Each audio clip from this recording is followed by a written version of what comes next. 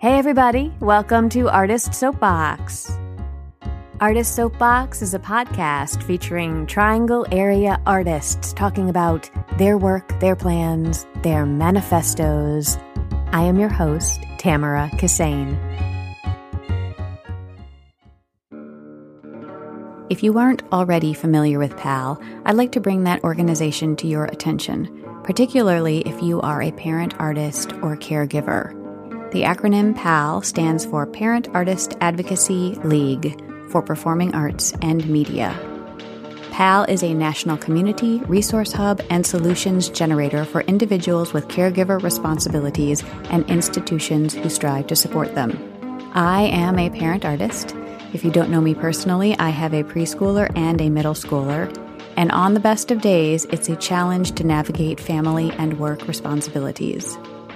During the COVID-19 epidemic, with school closures, theater closures, and gig cancellations, the challenges are even greater.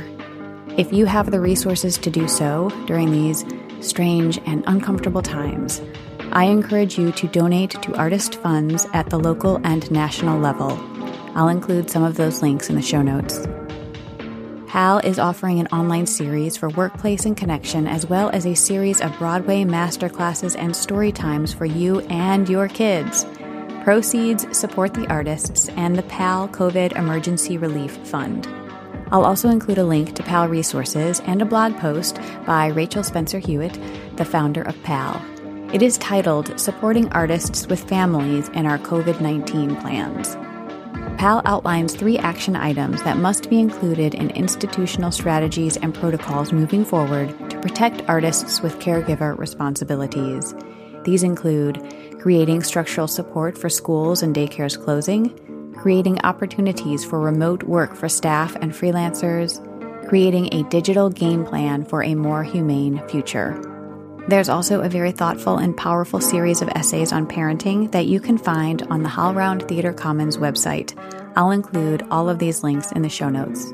If you know artists with caregiving responsibilities, particularly if they have children or family members who require extra attention and care, now would be a great time to reach out. Caregiving can be an unsung and isolating experience, and it can be really nice to hear from a friend. Okay, on to this episode. Since the beginning of this year, I've had the opportunity to speak with several of the PAL chief reps from across the country. This episode is a conversation recorded in early February 2020 with Marnie Penning, the chief rep of Washington, D.C. and creator of DC Theater Parents. Marnie discusses her own theater career journey, including a transition into audio narration, her unconventional schedule, and the formation and support offered by DC Theater Parents. In addition to being an award-winning stage actress, a busy audiobook narrator, and a co-founder of Cincinnati Shakespeare Company, Marnie Penning is also a playwright, teacher, and children's book illustrator who lives with her husband, son, dog, fish, and chickens outside Washington, D.C.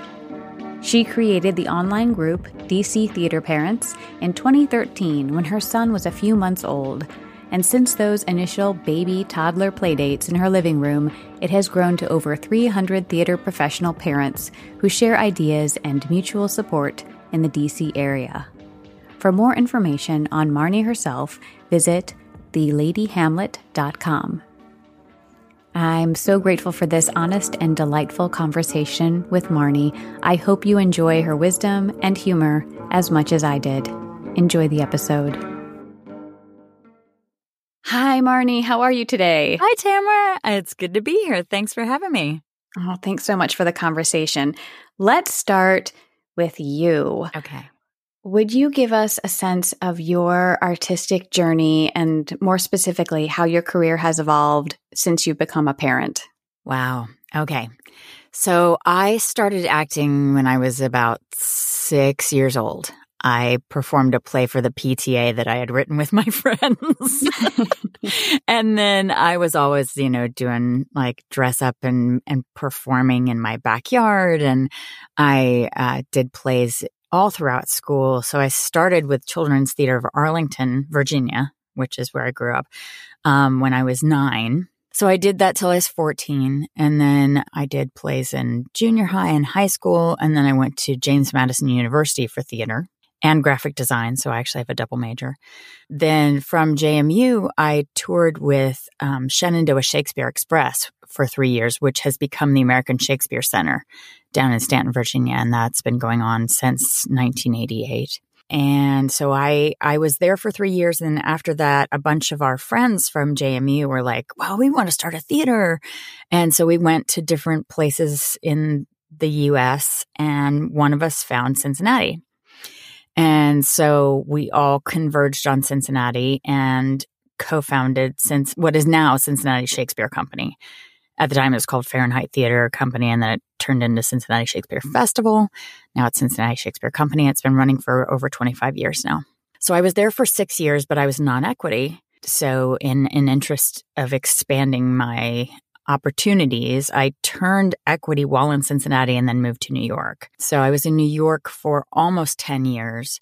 And when you move to New York, normally you move to New York to leave it if you're a stage actor. You seriously, you go there to audition, you go there to find the jobs, and then you go off and do the jobs, and then you come back. Unless you have like a Broadway career, you're triple threat, which I am not. I'm a Shakespearean at heart. I started doing Shakespeare in the 4th grade, and I have loved it ever since. I've done 54 productions of 23 of Shakespeare's plays in my career. Oh, wow. Yeah. So that's my love. That's my home. Mm-hmm. So I did a lot of theater, a lot of Shakespeare all over the country. And then I met my husband. And so I started dating him in 2009 and then moved back down to DC, where I had been working off and on from New York. And now we live here, and I have a 7.5-year-old. So the way that my career shifted when I met my husband was like, oh, wow, I've been doing a lot of stuff on the road. But when I met him, I knew that was my home base. He was the reason for me to get off the road, because I wasn't having fun on the road anymore. So I stopped going on the road. I did theater just in DC. And then I had my son in 2012. Took a 5-year absence from the theater to get pregnant, because my husband was on a regular schedule and I was on a theater schedule, and never the twain shall meet. Right. Just ships passing in the night. Exactly. Right? And you can't get pregnant if you're not in the same room at the same time. Although with modern technology you can, but it's more fun the other way. And then I took a year off so that we specifically could concentrate on that. And then got pregnant, had my son, was off stage for 3 years until he got to the point where he could understand that I was coming back. And then a friend of mine said, hey, we're doing Cat on a Hot Tin Roof. I'd love you to come in and audition. And at the time I was like, am I going to be able to, be a parent and be an actor at the same time? And then I auditioned and got the part, and I was like, well, here we go. And my son loves having an actor for a parent. So it's pretty neat. That's a pretty big jump back into the pool to go straight to Cat on a Hot Tin Roof. Well, it was May, so I wasn't playing Maggie, thank God. Well, what's funny is the woman playing Maggie was also a parent. So it was like we commiserated on that. And the guy who's directing was a parent. His daughter had already grown up and left the house, but she ended up becoming an actor as well. So how was it for you to be back on stage? You had a 3-year-old at the time? Yeah. And how long did that continue, or is it still continuing? The last 2 years, I was on stage nonstop. So from April 2017 to April of 2019, I was on stage nonstop. And I was missing bedtime 6 nights a week, basically. And after a 9-week run at Studio Theater in Admissions, which was amazing and kept getting extended and extended and extended, I was like, okay, all right, I'm ready for a little bit of a break now. And I started doing audiobooks, which is why I'm talking to you from my in-home studio right now. Yes, talk about that. Oh my gosh. I gotta say, for a parent performer, this is the life. Because I work out of my house. My son's room is on the other side of my studio, so I can hear him when he wakes up in the morning. I am a night owl and always have been. So I have found that it's much better for me to record at night. I go to bed with my son at around between 7:30 and 8:30. Put him to bed, go to bed myself. I wake up at around 2:30 in the morning. But that's great because I'm actually getting 5 hours of sleep, which I never did before. I have breakfast, I warm up, I come into my studio, and I record straight through until he wakes up. And then he comes into my studio, and it's so sweet. He'll come in, he'll yank open the door because I've got it really, really tight so that it seals out. Right. It seals out noise. He yanks open the door and he comes in and he just snuggles on my lap in my studio. And I just have the best time with that. So then I get up, I get him to school, and then either I'll come back in and keep recording like I have to do today. I have a deadline, or I will go to sleep. And then I can go to sleep until if I have to run errands, I'll do that first, and then I come back and go to sleep. I'll wake up right when I have to get him from the bus. Mm-hmm. So it was around 3:00. And then I am awake and alert for him. And I've done all this performing throughout the day. I get to play all the parts. It's really, really fun. Right. So I love audiobooks. I recommend it highly to any performers out there who want a job based from home. This unconventional schedule, I just can't stop thinking about it. You mentioned it to me on a phone call we had a couple of months ago, and I have been thinking of it pretty much nonstop since then because it's so, it's kind of like an interesting parenting hack and sort of making the rhythm of your family and your own self work for you. Did you try it the other way first? Did you try to, Yes. Sleep from 11 to 7?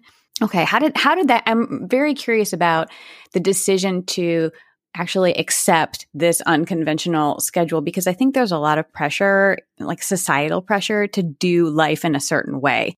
The societal pressure, I get it every single day, actually, because people are like, oh my gosh, how can you work in the middle of the night? can't you do it the other way where you get up and you record during the day? And the simple answer is no. Because our neighborhood is changing. Where I live in the outskirts of Washington, D.C., I live in a neighborhood that is flipping houses every day. And so in my neighborhood, I had a house being built down the street, 3 doors down. So the pounding and the digging and the trucks coming by, even with a studio that is as well insulated as mine is, I could still hear it. And you can't record books with this noise in the background. You just can't do it. So people are always saying, "Oh my gosh, can't you do that during the day?"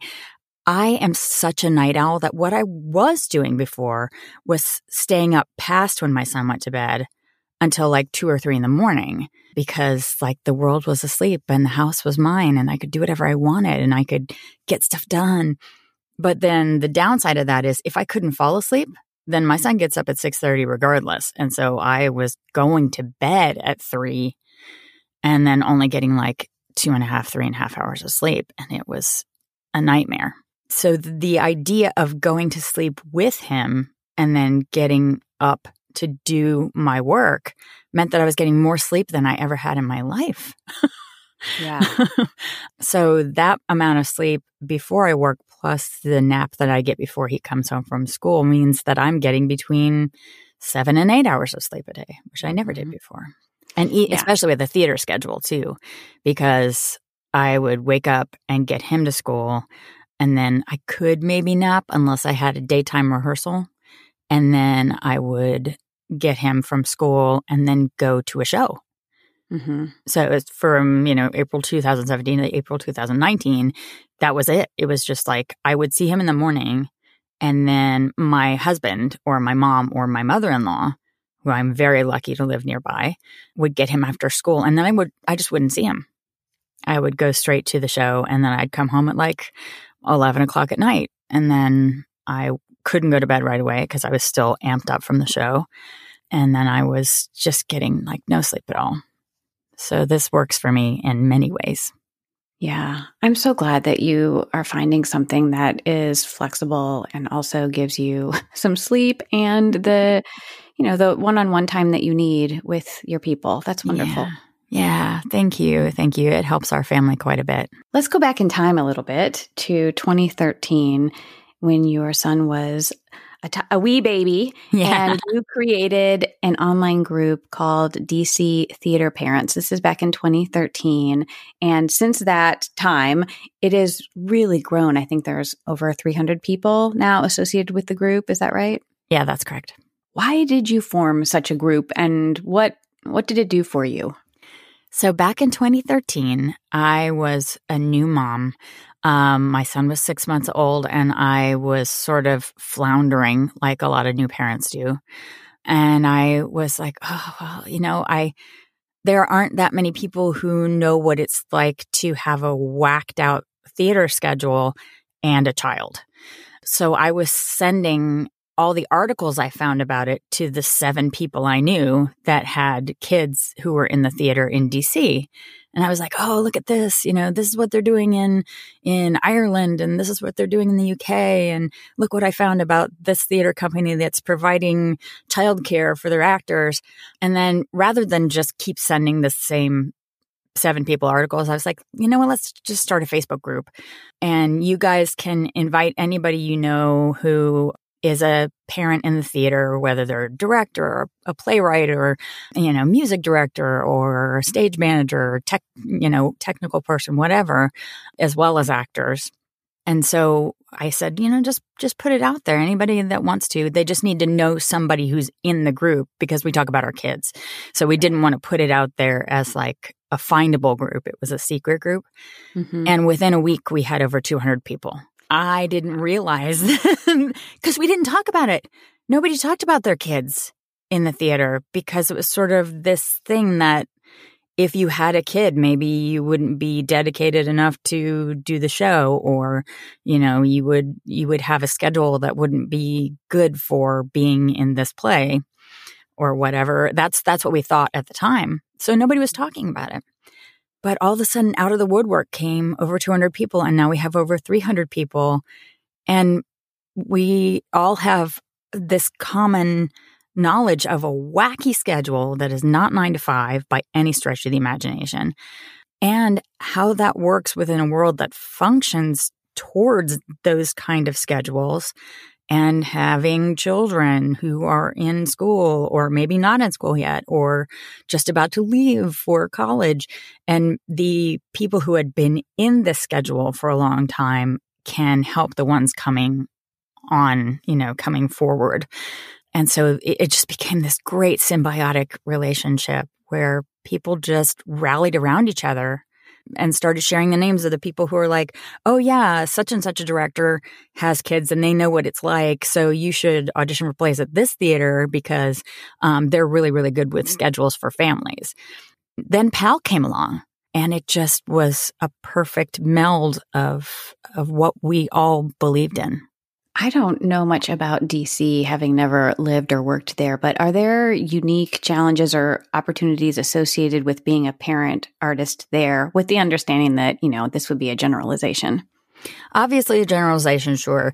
We, as a community, I think, have all rallied around the idea that it's a great place to be a parent in the arts. There is so much work to be had, and lots and lots of great work to be had. So many theaters here. We're one of the largest markets in the country. So there are, if you're a musical theater performer, there are plenty of places to do musicals. If you're a straight play performer, if you're a classical theater performer, whether you're union or non-union, you can make a living and have a family in DC. Now, almost every performer that I know of has a second job, but there's a lot of places to teach. There are a lot of places to tutor. There's a lot of people that need coaching.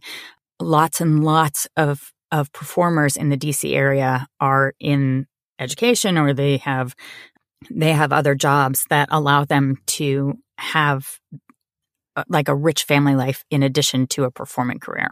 You talked a little bit about the kind of support that a group like DC Theater Parents can provide for professionals who are also parents.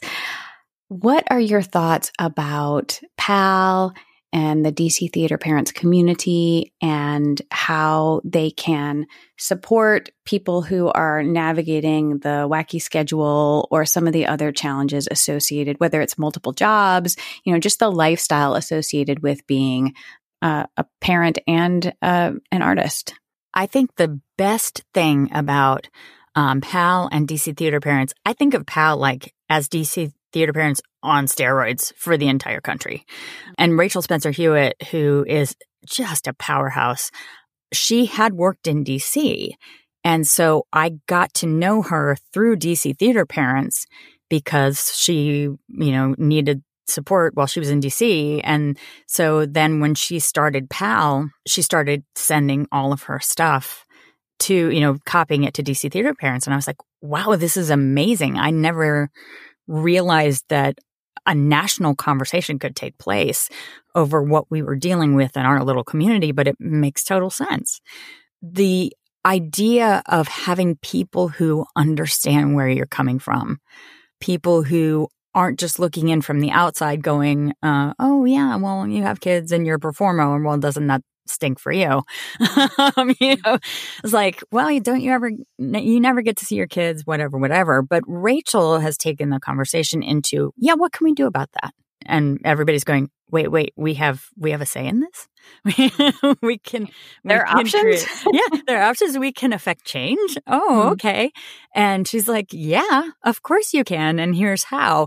And so she has connected all of us with these like spidery web fingers all across the country to say, oh, you guys in Atlanta are having this issue. Well, here's how the people in DC dealt with it. Or in New York, let's have a conversation surrounding motherhood and how we never talk about that in theater. And yeah, why don't we bring that out in the open? Because it makes us richer performers to have all this experience. The play Cry It Out that's going really well all over the country right now. There's a big conversation about like the people who are in the play.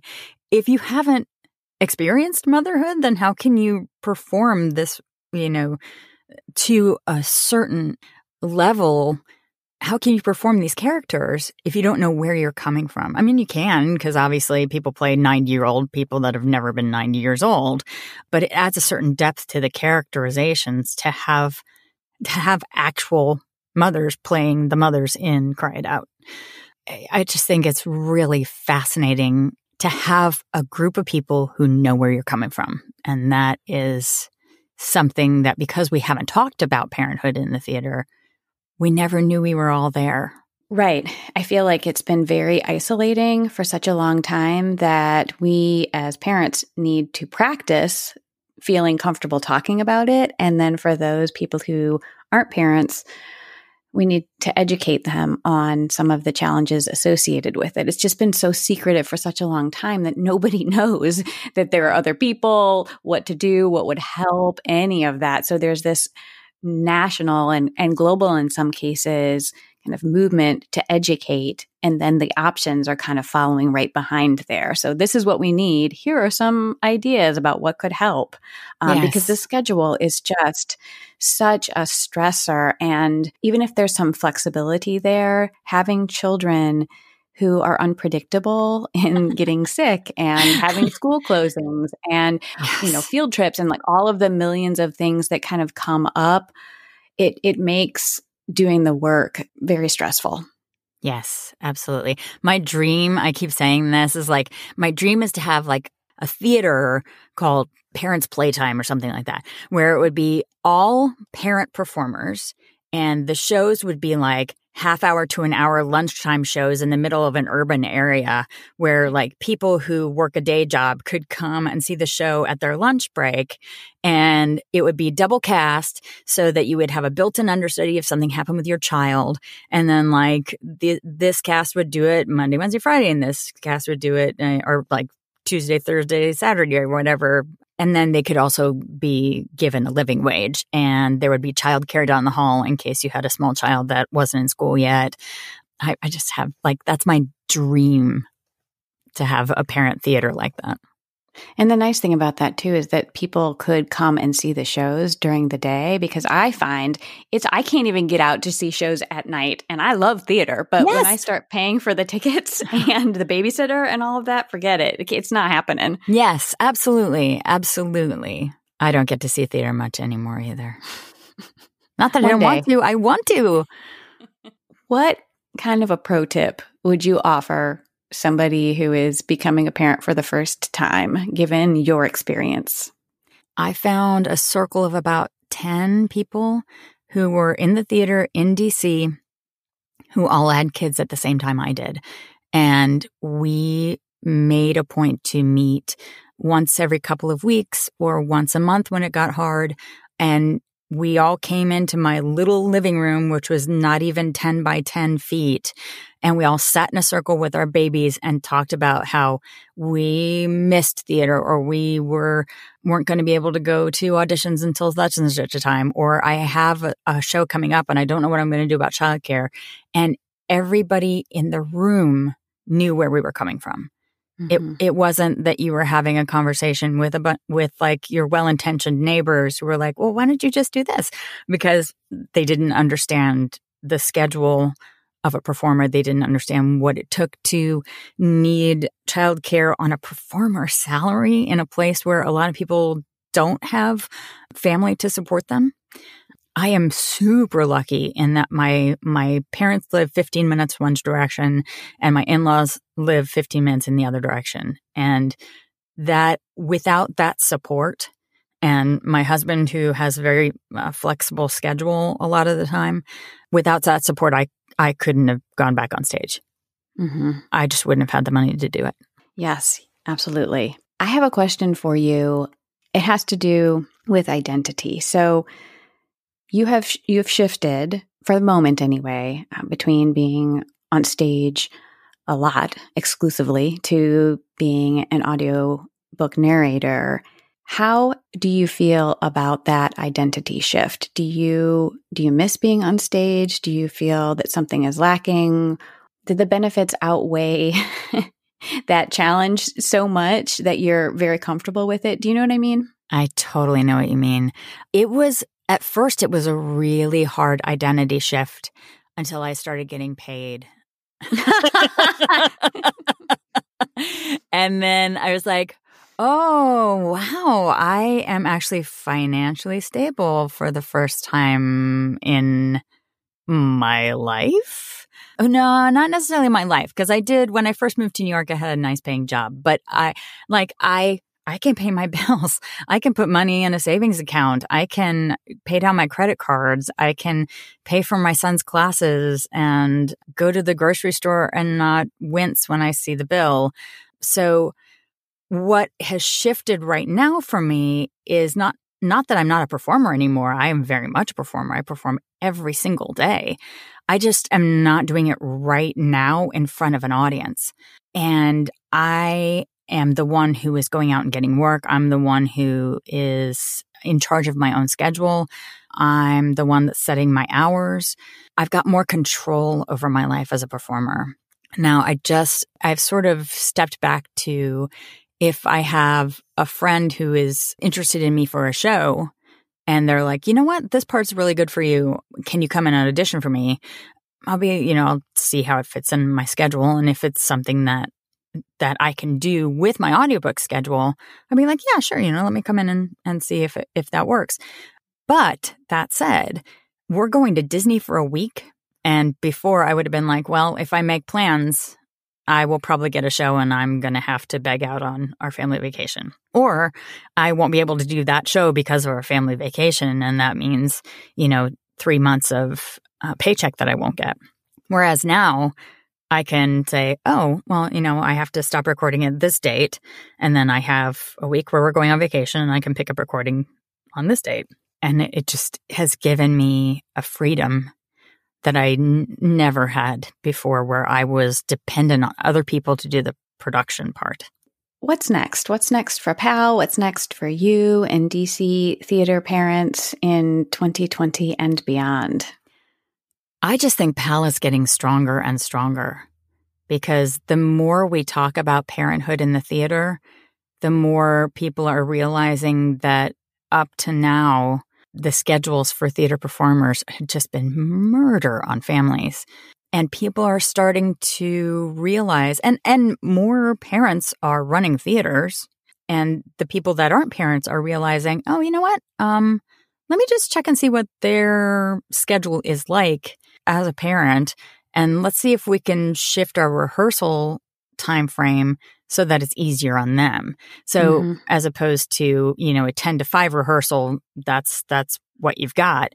And it's like, oh, well, if your kid is going off to school at 8 and we can start at maybe 9:30 and get you out by 2, that would allow you to, or maybe let's move to straight 6s so that we can get you out by a certain time so you can go get your child. Again, it's hardest on single parents. It's hardest on people without families nearby. They need to find childcare that they can afford. And with a performer salary, even in the best houses, you're working on, you've got your rent, you've got your mortgage, you've got groceries and all of the stuff that it takes to be a person. Right. Add childcare on top of that, especially for performer schedule, which is a lot of times at night, it just gets super expensive. So I think with the conversation that PAL is gearing is like, hey, let's start supporting families more so that people don't have to drop out of performing in their 30s and 40s to get off. I call it a wheel. Like theater's always a wheel, right?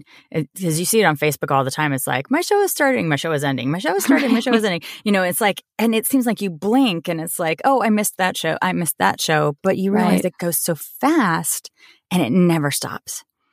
So if you want to have a child, for example, you have to get off the wheel to do that. The wheel doesn't slow down for us at this particular point. Not at all. Not at all. The wheel will keep going. And if you have made your strong connections and made good relationships with the theaters that you love, having those conversations and saying, hey, I am taking a break so that I can start my family. But when I reach this point, I'm going to be coming back, and just don't forget about me. Right. And just like keep yourself in those people's minds by just sending them notes and saying, hey, everything's going well. I'm due on thus and such a date. And then I'm looking forward to, a year and a half from now when I'm going to be coming back in auditions. Just keeping like little notes in there so that the people that you already have great relationships with don't forget that you exist. I think for DC theater parents, now that my son is 7.5, we need to get people who have just had their kids to be more invested and maybe get them to have the baby toddler meetups that we had back in 2013 so that they can all support. Hopefully they're all supporting each other through DC Theater Parents anyway, but so that they have their tribe. And then, every cycle of people, when kids go to school, it starts getting busy and you never get to see each other. But the baby toddler groups are essential, I think, so that they feel supported and they feel like they can make it to the place where I am and the place where the people whose kids are just graduating college or graduating high school and graduating college now have been. But that we all keep supporting the people who want to be parents and who want to stay in the theater. Is there anything that we haven't covered that you would like to touch on before we close? I just think that with everything that's going on in the world right now, the best thing that we can do is love and support one another so that we all don't feel alone. And the idea of having a parent performer group in a large metropolitan area like DC or like in New York or Atlanta, or even if it's like, downtown nowhere, middle of Kansas. If you have a group of parents who love performing, they should all be supporting each other so that we all can feel like we're not floundering in this very, very difficult, not only business, but time of life. Thank you so much for talking with me today. I really appreciate it. It was my pleasure. Thanks for having me. Thanks so much for listening. For more information, see our website, artistsoapbox.org. We're on Twitter, Facebook, and Instagram as well.